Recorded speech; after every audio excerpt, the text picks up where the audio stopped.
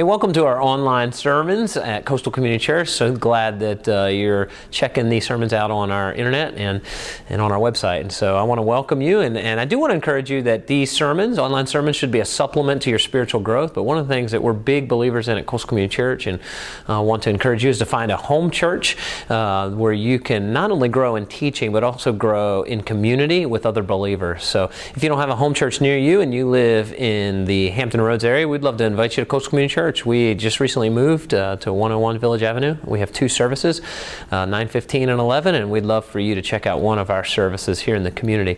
Over the summer, a lot of changes going on at Coastal Community Church. We're changing locations, and part of what we wanted to focus on in the summer as we move into our new location is to remind us of the one thing that doesn't change and won't change at Coastal, and that's that we wanted to lift up the person and the work of God's Son, Jesus Christ. So Hebrews, the book of Hebrews, the letter of Hebrews is the perfect letter to remind us that Jesus is greater than anything we could imagine. And so I hope you'll join us and enjoy this sermon called Greater Than. We've just kind of been unpacking the letter of Hebrews over the course of the summer, and there's a handout on your bulletin. You can follow along with me there, and then there I would encourage you. If you don't have a Bible, there's probably one in a chair in front of you, and if you don't own a Bible, do me a favor, take that one with you. Okay, that's our gift to you. We'd love for you to have a copy of the Word of God and take it and read it and learn more about the God that we worship, the God of the Bible, and we're in the middle of change at Coastal Community Church. Maybe you're not aware of that, right? Change is hard, and as I was thinking about this chapter this morning, and I think it's important for us to remember that this letter was written to some people who are going through some fairly significant changes. I mean, this letter's written right at the kind of the phasing out of the Old Testament or the Old Covenant, and now the New Covenant has begun because of the person and work of Christ. And so these people that are receiving this letter, many are thinking about leaving Christianity and returning back to the old way of doing things, in part, mostly because they're being persecuted for following Christ, but probably in part because change is difficult, yes? And we know, as I was thinking about it, I was like, our church body, while we're not being persecuted, thank the Lord, but, we've been through a lot of change. I mean, just a few weeks ago, 6-7 weeks ago, we were in a whole different location worshiping, and we as a church, and I'm going to remind you, but, in just a minute, why we moved here, but, this was, I think probably 6 weeks in, maybe a little bit of the newness is worn off for you. It has for me a little bit. Now you're like, this is really different, right? It's a big change. I'm sitting in a new spot. I'm parking in a new spot. And in fact, maybe you even in some regards miss what I would call the bells and whistles of the old place. Remember that? And so let me just remind you, did you know that at the old building, we went over a year before we had a curtain behind the stage? Did you know that? You probably don't remember that. I remember that, right? And so, we went almost 3 years in the old building before we were able to put up the kind of soundproofing that we needed so that the room would sound nicer. How many of y'all remember that, right? And how many remember the nice twinkly LED lights we had at the old building? Like, they were neat and they could change colors. We didn't even get those till about 2 years ago, right? And so we're kind of growing into what God has given us. And so it just reminded me, that, why did we move here? Do you remember that? Why did we take this journey together? And we started, it was really had everything to do with the Great Commission, right? That we're to make Jesus famous in every tribe, tongue, and nation. And so here in our local community where God has planted us to serve him in the local church, we had outgrown our own building. We didn't have enough room for children. We didn't have enough room for parking. We didn't have enough room for seating. And so we began to pray for, Lord, we need to tackle these three things, right? And it was grounded in the Great Commission of making Christ famous here on the peninsula. Remember that? How many remember that, right? And so, we're kind of, and so because of that, we've made some pretty radical changes, right? We're feeling it behind the scenes, even on the staff. At the old building, there was a bunch of us piled into a couple offices up and down a hallway. If you needed somebody, you didn't even have to get up and you just shouted next door, hey, I need you, And so now you kind of get up and go, man, I need to go see so-and-so. And you walk down the hall and you get to their office and their office is empty. And then by the time you get back to your office, you realize they walked around the other way and you crossed in the building somewhere. And so we're feeling it too, right? Even behind the scenes. And so I keep coming back to, man, why did God lead us on this journey? And it was about the commission, the Great Commissioning. By the way, did you know, just let me give you a little celebration point because it's hard, change is hard. And so I want to give you some celebration points, okay? We've been in this building for 6 weeks. In 6 weeks, we've had, I don't want to misquote here, so let me get my glasses on. All right, we've had over 340 first-time guests give us information. Think about that. That's incredible, right? And so it represents about 125 families that have come through the doors and given us information. Hey, we visited. We want a little more information about Coastal Community Church. Last week, we had our highest non-Easter children's attendance, all right? We had 256 kids, 5th grade and under, in our children's ministry. If you can imagine that, okay? So, there's a lot of points I could make out of that. If you want to serve in children's ministry, there's room for service, okay? So that's not where we're going. But, change is difficult, right? And I feel like in some ways, I wanted to take a moment and say, we probably in some ways can resonate with some of what the hearers of this letter are going through, that change is always difficult because they're moving from the shadows of the old covenant to the new covenant and what God is doing in the new covenant. I'm going to use some words interchangeably this morning, okay? Covenant and testament are very similar, okay? And so hopefully your Bible is broken down in between two essentially larger covenants. There's other smaller covenants in the unfolding story of God, but there's the old covenant and the new covenant, and the line of demarcation of that is Jesus Christ, right? And so I hope you know that. And so this morning we're going to talk about how Jesus Christ is superior over the old covenant. Now, the old covenant is simply a shadow, or was a shadow, of things to come. And Pastor Andrew spent some time on this last week. One of the things that hopefully you're picking up on is the letter of Hebrews is like a typical preacher. If you ever wonder, why does the preacher repeat himself over and over and over in the sermon, right? You ever wonder that? The sermon could be a lot shorter if you just say the one point and move on. We get it from the Bible, okay? The Bible just repeats itself sometimes, right? So this author, he's kind of repeating himself to build a larger point. And so how's that? Anyway, so, and one of the things that I want to encourage you with is that, I think we think sometimes when God asks us to change, that he's holding out on us. Right? Now I'll explain that in a minute. But God never asks us to do something or make a change where he doesn't have something better in mind. And so these people are wrestling with the shadows of the old covenant. They maybe want to go back to the old way of worshiping God. And God's saying, no, there's a new covenant. And the new covenant is it's superior. And Jesus is superior over that covenant, if you will. And so sometimes we want to look back. And we do this in our personal lives all the time. Like in the area of sin, right? Like if you're going to follow God, how do we follow God? Well, it's the gospel of Jesus Christ. How do we connect to the gospel of Jesus Christ? We've got to repent, which means to change, to turn from our sin and believe in the person and the work of Jesus Christ. And sometimes we don't repent because we think the old way of doing things is really better than what God has for us in the future, right? Think about this in the area of maybe sex. Right? The Bible teaches sex is made for one man and one woman in the covenant or in the confines of marriage. And so a lot of us, we do it the way the world says we should do it because we think that's actually better than what God is offering us. True? And so we got to change our thinking and our heart and our belief and our trust that God's way is actually better. A lot of us, think about this with your money, right? You're not generous with your money. This isn't a money sermon, by the way, but one of the things that, I've shared testimony of our family, we see 10% to the local church as the starting point of generosity. We try to grow from there, and some of y'all are growing in that, and that, and you don't, there's people in your life, family members, whatever, you don't even tell that you're generous with your money because they think you're nuts, right? You give away 12, 15, 20% of have you lost your mind? Because money's your security, right? Right? Okay, hopefully, no. And so, you don't give your financial resources away unless you believe God has something better for you, yes? That you literally can store up for yourselves treasures in heaven. And so you believe the things of God, that God doesn't ask us to change unless what he's asking us to change to is actually better. C.S. Lewis, and I'm paraphrasing his illustration, but he says, most of us, we're content to play in a mud puddle and make mud pies when God is offering us a cruise at sea, all right?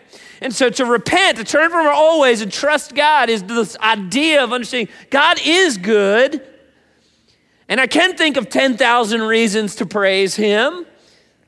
And he does have better things in store for me. And so the new covenant, the author here is saying, listen, the new covenant is better than the old covenant because the old covenant was just external in nature. It was kind of an outward thing reminding us that this new thing was coming and this new thing is going to be superior to the old thing, okay? Hebrews chapter 9, verse 9, the author says, this is an illustration pointing to the present time, for the gifts and the sacrifices that the priests offered, they're not able to cleanse the consciences of people who bring them. For the old system deals, and here's where he says kind of the outward things, right? It deals with food and drink and various cleansing ceremonies, physical regulations that were in effect only until a better system could be established. And by the way, one of the things, I could preach a whole sermon on some of the things I think are new of the new covenant, but one of the things that are new to the new covenant is, I believe, the idea that the Holy Spirit now resides in all of us, right? When you become a Christian, the Bible says that it's no longer an external thing, it's an inward thing. We're being changed from the inside out to being more and more like our Savior Jesus Christ by the work of God. This is why the Holy Trinity is so important. The Holy Spirit now lives inside of you. It's changing you, and he's molding you, and he's shaping you. And the prophet Ezekiel hints at it, and the author of Hebrews here quotes this text and some others in Ezekiel 36, where the prophet Ezekiel, speaking for the Lord, says, man, I'm going to give you a new heart. I'll put a new spirit in you. I'll take out your stony, stubborn heart, and I will give you a tender and responsive heart. And I will put my spirit in you, and so that you will follow my decrees and be careful to obey my regulations. And so the Holy Spirit takes up residence if you're a follower of Jesus Christ and begins to shape you into the image of Jesus Christ.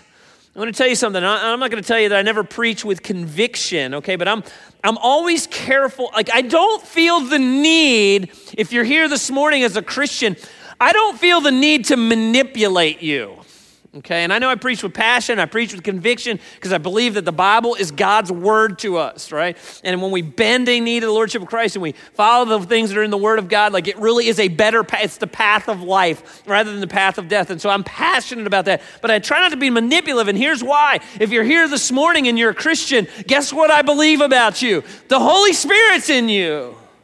It's my job to preach the word and teach it as true, but the Holy Spirit takes it. The Holy Spirit is going to lead and guide you in things and mold you. I don't have to pressure you or shame you or manipulate you. I may give you the truth, but I'm going to let the truth and the Spirit do its work inside of you, because that's what he does. He's in you. He's changing you. He's molding you in the image of Christ.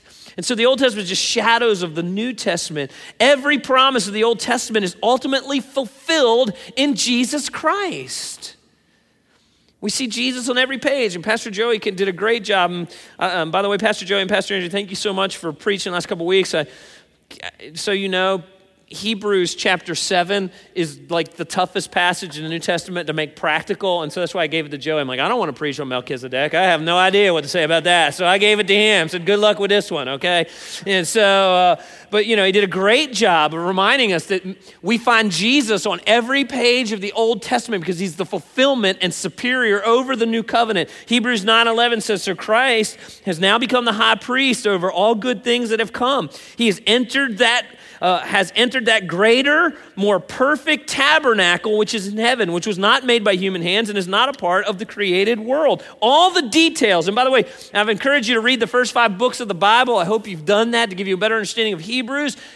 But God gives Moses in detail what the Old Testament tabernacle should look like. I mean, every single detail. And some of y'all, you're probably the engineer types, you love that. Oh, this is really cool. And some of us that are not engineer types are why is he doing all that? The reason, I don't have time to take you through all of that, but if I had time to take you through all the details of the tabernacle, we could talk about how Jesus, in his earthly ministry, fulfilled every detail of what was just a shadow of the tabernacle, because Jesus is now taking us to a new tabernacle called heaven. Does that make sense? It's one of the reasons I'm very, very careful about calling this a church building, okay? It's not a temple. God doesn't live here. He's seated at the right hand of heaven. The Heavenly Father, he's praying us home, and he's taking us to a place called heaven, okay? And so Jesus, the old covenant is superior to the new covenant. And so here's some ways in which the new covenant is superior. Number 1, new covenant is superior. Why? We have a new sanctuary. We already hinted at that, right? That Jesus has a more perfect tabernacle that's in heaven. Hebrews 9, verse 11. All right, the new covenant has a better sacrifice. Okay, remember the old sacrifice of lambs and goats, Hebrews 9, verse 12. But now there's a better sacrifice. It's the blood of Christ with his own blood, not the blood of goats and calves. He entered the most holy place once for all, and he secured our redemption forever. The new covenant has a better sacrifice.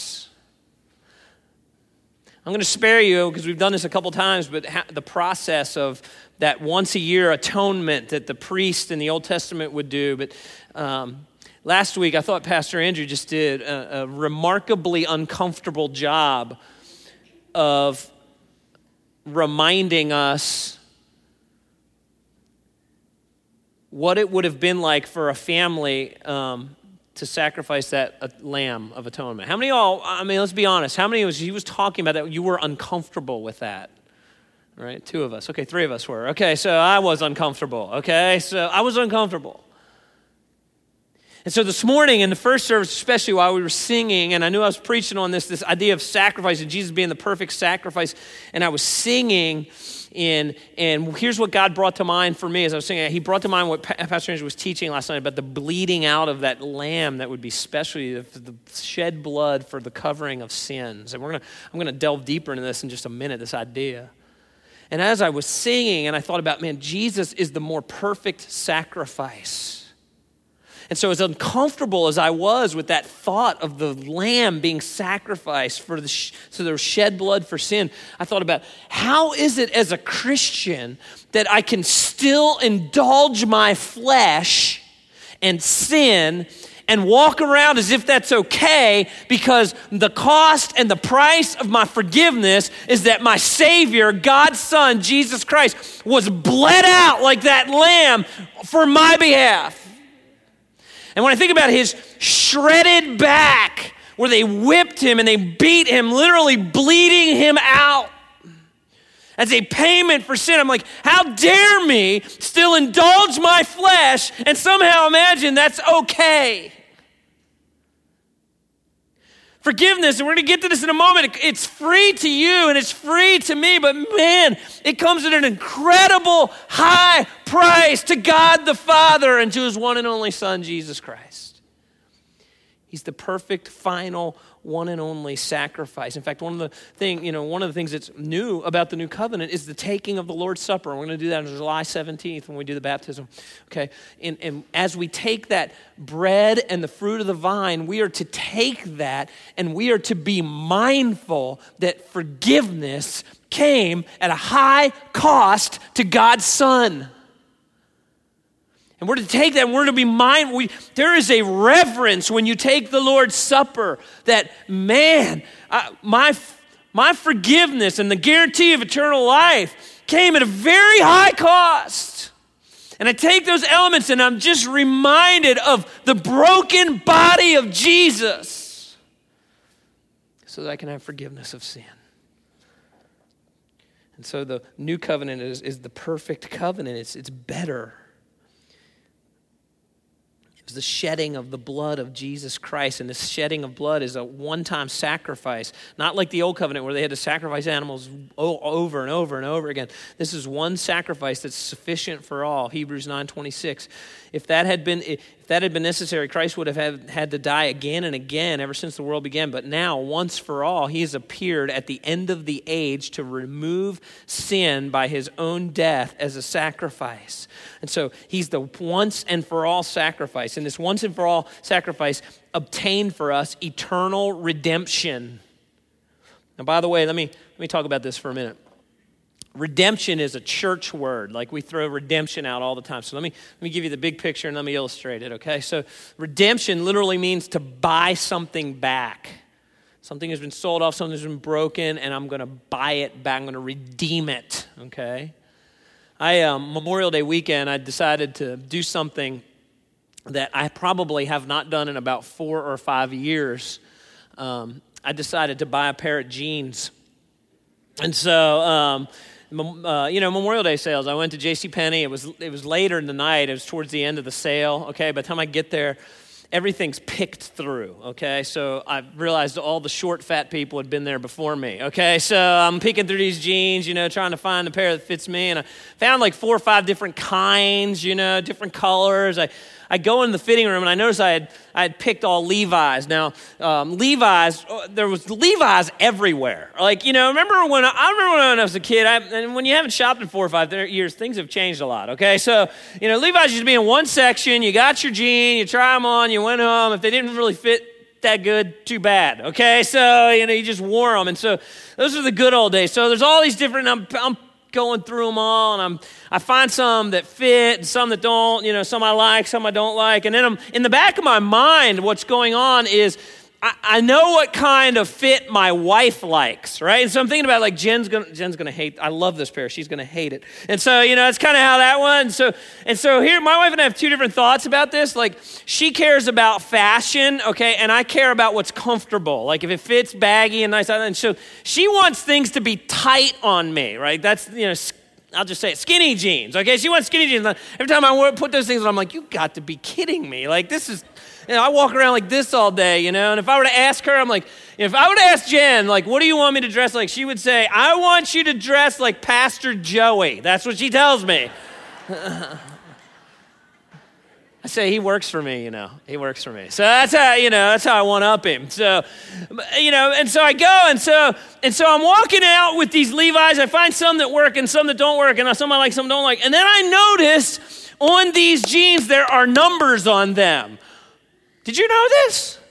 There are 501s, 505s, 512s, 527s, 569. Like the list goes on. Were y'all aware Levi's did this? New to me, okay? And so I walk out and there's a chart about jeans, right? And so they have the various things, it's like, skinny jeans, skinny legs, wide around the waist, all this is going on. And so I was able to find the kind of Levi jeans that's a perfect mix for me and my wife. And I was like, Levi's, you have solved all my marital struggles. Thank you so much.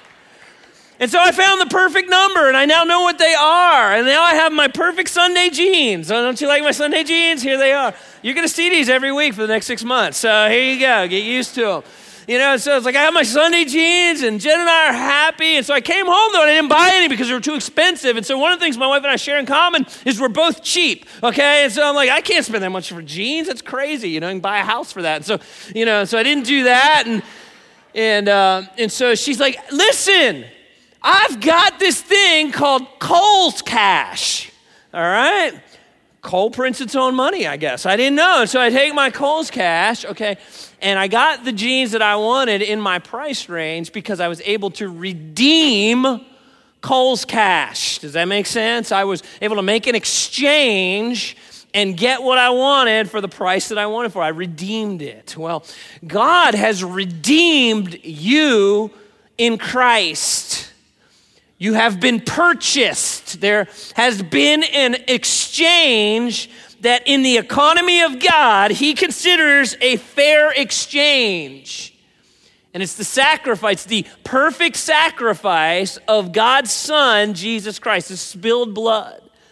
And so the new covenant is superior to the old covenant. The new covenant offers a better cleansing. It cleanses us from the inside out. Hebrews 9:13, under the old system of blood and goats and bulls and ashes and heifers, they could cleanse people's bodies from ceremonial impurity. But just think how much more the blood of Christ will purify our consciences from sinful deeds so that we can worship the living God. For by the power of the eternal Spirit, Christ offered himself to God as a perfect sacrifice for our sin. And so the new covenant works its way from the inside out, which, by the way, the new covenant is not behavior modification. See, if you ever leave here and what you've heard taught was, hey, when you leave here, be good, for goodness sakes. Okay, we're talking about Santa Claus, all right? Now, there are exhortations or challenges in the scripture where we are to walk in obedience, but the New Testament, the new covenant is always clear that this is an inside-out thing. So in other words, we have bowed a knee in lordship to Jesus Christ. We're now a worshiper of Jesus Christ, and now the Holy Spirit gets deposited in our hearts, and he is now changing us more and more into the likeness of Jesus Christ, which means as we grow in Christ, we should be hating our sin and loving the righteousness of God. And so now we walk in obedience as an opportunity to worship Jesus Christ, not in order to earn anything. Does that make sense? So it's not be good for goodness sakes. It's to grow into who you are as a child of God. Does that make sense? And so it's an inside out thing, not the other way around. The new covenant is superior to the old covenant because the Spirit of God and the Word of God change our hearts and our minds from the inside out. Now, let's talk about the instituting of the new covenant, okay? Because that's what the author does. How do we institute the new covenant? Well, a will or a testament, okay? A will or a testament demands a death, right? A new covenant, a will is, and so probably many of you in this room, if you're parents, probably you should have a will. If you don't, you should, okay? So, but the will does not take charge or does not take place until you've died, right? Until then, you're still in charge. In fact, you can even go back and change the will. I tell my kids this all the time. It's part of my disciplinary process. Like, you're in or out. You're not sure yet, And so, you can go back. It's not until a person dies that the will takes effect. And that's what the author here is saying. In fact, that's why even in our culture, we prove that the person has passed first. There's been people who've tried to cheat the system and get certain resources that weren't theirs yet. Hebrews says this, the author of Hebrews 9 verse 16. Now, when someone leaves a will, it's necessary to prove that the person who made it is dead. The will goes into effect only when the person's dead. And while the person who made it is still alive, the will cannot be put into effect. The new covenant has the same application. It requires the death of the one who wrote it. Jesus' death was the institution, was the inauguration of the new covenant, okay? Which leads to the forgiveness of God's demands by the shedding of blood. Now I want to park here for a minute. Forgiveness of God demands the shedding of blood. Hebrews 9:18. This is why even the first covenant was put into effect with the blood of an animal. For after Moses had read each of God's commandments to all the people, he took the blood of calves and goats along with water and sprinkled both the book of God's law and all the people using hyssop branches and scarlet wool. And then he said, "This blood confirms the covenant God made with you." In the same way, he sprinkled blood on the tabernacle and on everything used for worship. In fact, according to the law of Moses, nearly everything was purified with blood, for without the shedding of blood, what does it say, church? What does it say next? There's what? Now, before we move on, let me ask you a question. Does that seem a little radical to you? I want you to picture this. All right, here's what he's saying. At the institution of the Old Covenant, here's something the Old Covenant and the New Covenant actually shared in common. Okay, so at the institution of the Old Covenant under Moses, Moses is walking around with hyssop branches dipped in blood and dipped in water and just spraying blood all over the place. Am I the only one that goes, that's weird and that's disgusting, right? Yet God says, there's no forgiveness of sin without the shedding of blood. What's that about? Like in our modern culture, people, you should probably should recoil from that a little bit. Like, what's going on? The reason this is so, well, number one, is because God ordained it that way. And number two, God wants to teach us something about the seriousness of his character. Okay? I'm going to give you a church word. Before I do this, I want you to contemplate a thought. Did you know that God doesn't simply wave his hand or his magic wand and forgive your sin? Like we think that sometimes. God didn't just go, oh, don't worry about it. You're forgiven. So let me talk about this for a minute. Here's the church word. The church word is propitiation, okay? The reason that there has to be shedding of blood is the church word propitiation, okay? 1 John chapter 4, verse 8, the Apostle John talks about this. He says, but anyone who does not love does not know God, for God is love. God showed how much he loved us by sending his one and only Son into the world so that we might have eternal life through him. This is real love, not that we loved God, but that God loved us and sent his Son as a, now some of your older versions of the Bible, just throw in the word here, propitiation, okay? The NLT has decided to pull out the word propitiation and actually define it for us, okay? God loved us and sent his Son as a sacrifice to take away our sins. So the big church word, propitiation, is rooted in two characteristics of God that you have to understand why there's a shedding of blood and why Jesus had to be the perfect sacrifice. Number one, God loves you. He loves you. He created you. He wants to be in relationship with you. In fact, for you to really know your purpose in life, you got to be connected to your Creator. And if you're disconnected from your Creator, it means you're going to run through life without purpose, without understanding.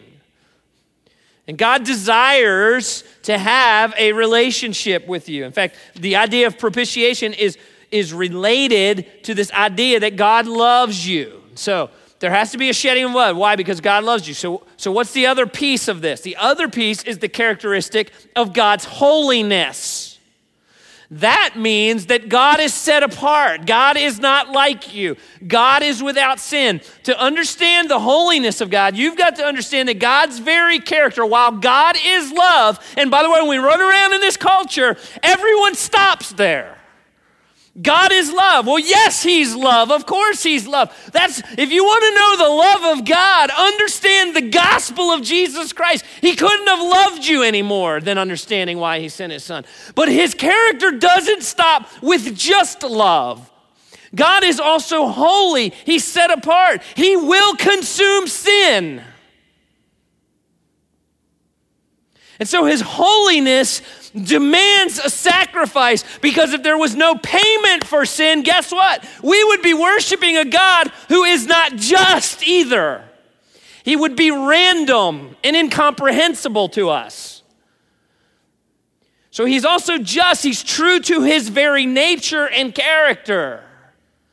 And so the sacrifice of sin is a visual reminder to us. The shedding of blood is a visual reminder to us about how much our God hates sin. sin because it's a rebellion against his nature.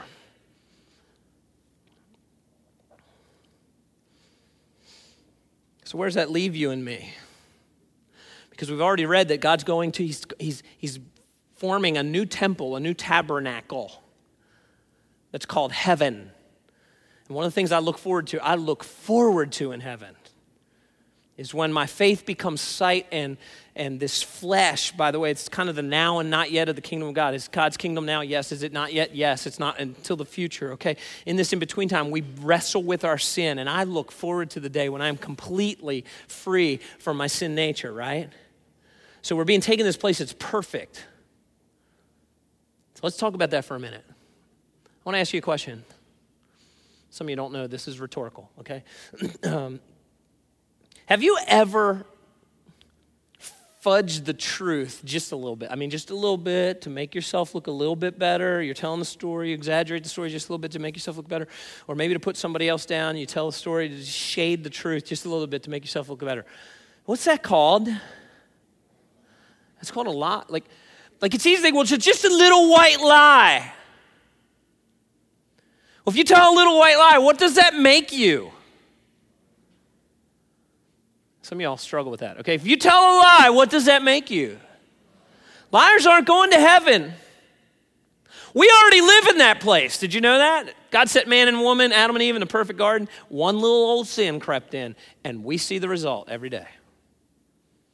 So if he's taking us to a perfect place, liars aren't getting in.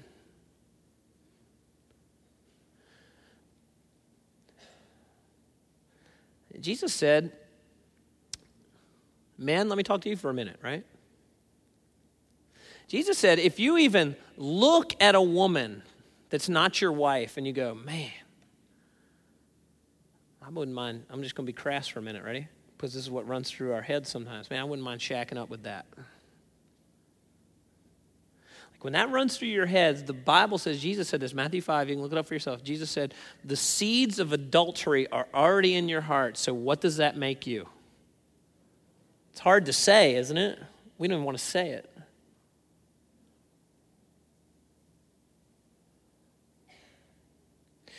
Jesus said in Matthew 5, he says, if you're ever angry at someone, and in your anger, forgetting that that person is special to God and created in the image of God, you shout out, man, I won't say it because I might get fired, right? When you do that, Jesus said, if you ever call someone a fool out of anger, that is the seed of what? Anybody know? It's the seed of murder. Now, you didn't murder somebody. You didn't see it to its full extreme. But what's going on in your heart is you are angry at someone because they've done you wrong. And even though they're created in the image of God, and even though God loves them, and they've done you wrong, you're going to be angry. And that's the seed of murder. And guess what? Murderers aren't getting into heaven. We can't even have the seeds of that.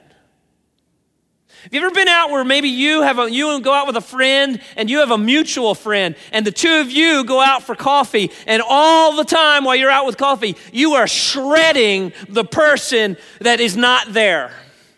Well, you're not going to believe what he did. You're not going to believe what she did. And then you go on and you're shredding this person, all the while that you're forgetting that they're created in the image of God and God loves them and you're shredding them and you don't have the guts to say it to their face, because if you had the guts to say it in your face, that means you cared about them and you wanted to see them grow and be a better person, be more like Christ. But instead, you're going to shred them behind your back. And the Bible calls that what? Calls it gossip. Ever done that? I have too. Right? So guess what? Gossipers are not getting into heaven. Anybody here concerned a little bit? Are you beginning to feel the weight of your sin and why we can't take it with us to this perfect place? Do you understand why we need to be redeemed? Do you understand what's going on in the character of God? Why God hates this stuff called sin, and he hates it so much that here's what he did for you. He loves you, but he hates sin, and you're a sinner. And so what's the dilemma? Well, here's how he fixes his very own character dilemma. Ready? And here's the phrase I use. He's self-satisfaction through self-substitution. Here's what that means. God satisfied his own demands of holiness by substituting his own son, Jesus Christ, who bore the wrath and God's hatred on sin on your behalf, so that by grace through faith, forgiveness may be freely offered to you, but it cost God everything. Isn't that amazing? Ready for the big word? Propitiation. The shedding of blood. God's Son, Jesus Christ. So that by grace through faith, forgiveness is freely offered to you. And therefore, Jesus has this new covenant that's superior to the old covenant. And he, Jesus, is superior to the new covenant. And he who started the work is going to bring it to completion. So let me finish with this morning. Jesus is going to bring the new covenant to completion. Here it is, ready? The completion of the new covenant is found in Hebrews chapter 9, verse 27. And just as each person is destined to die once, and after that comes judgment, so also Christ was offered once for all time as a sacrifice to take away the sins of many people, and he will come again. Why will he come again?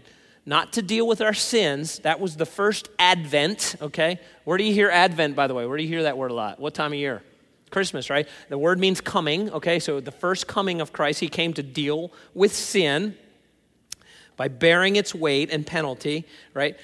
But the next time he comes, it will be to bring salvation. He's going to finalize salvation to all who are eagerly awaiting for him. Two things I want to draw out, and then we'll close, okay? The first is, you and I have an appointment. You and I have an appointment. It's man's appointment.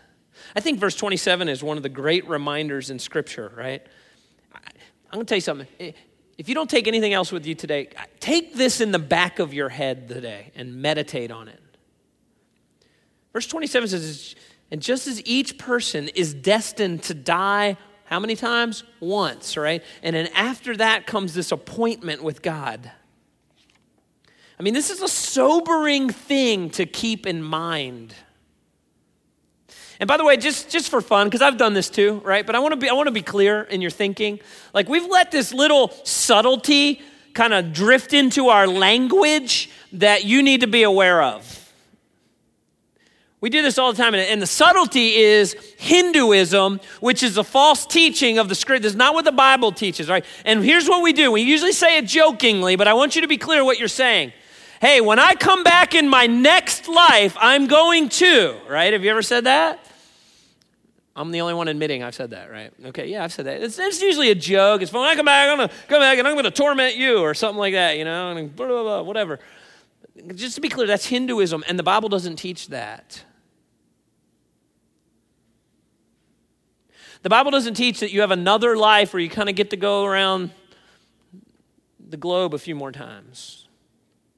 The Bible doesn't teach, well, don't worry about getting it right in this life because maybe you can come back and get it straight that time.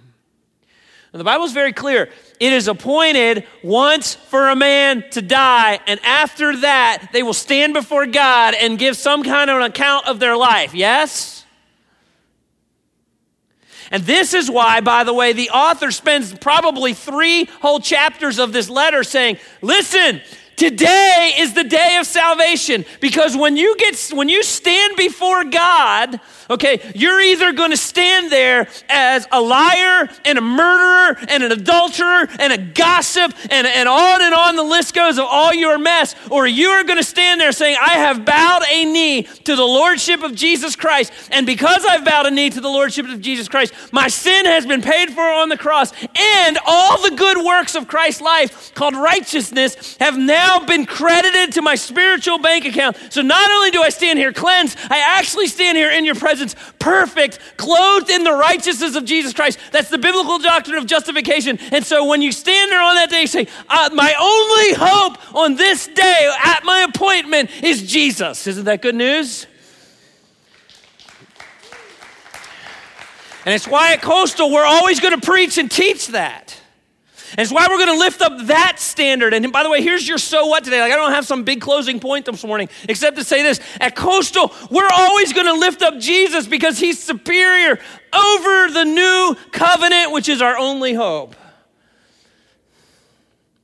That's why we need to take that message to our community, to our nation, and to every tribe, tongue, and nation.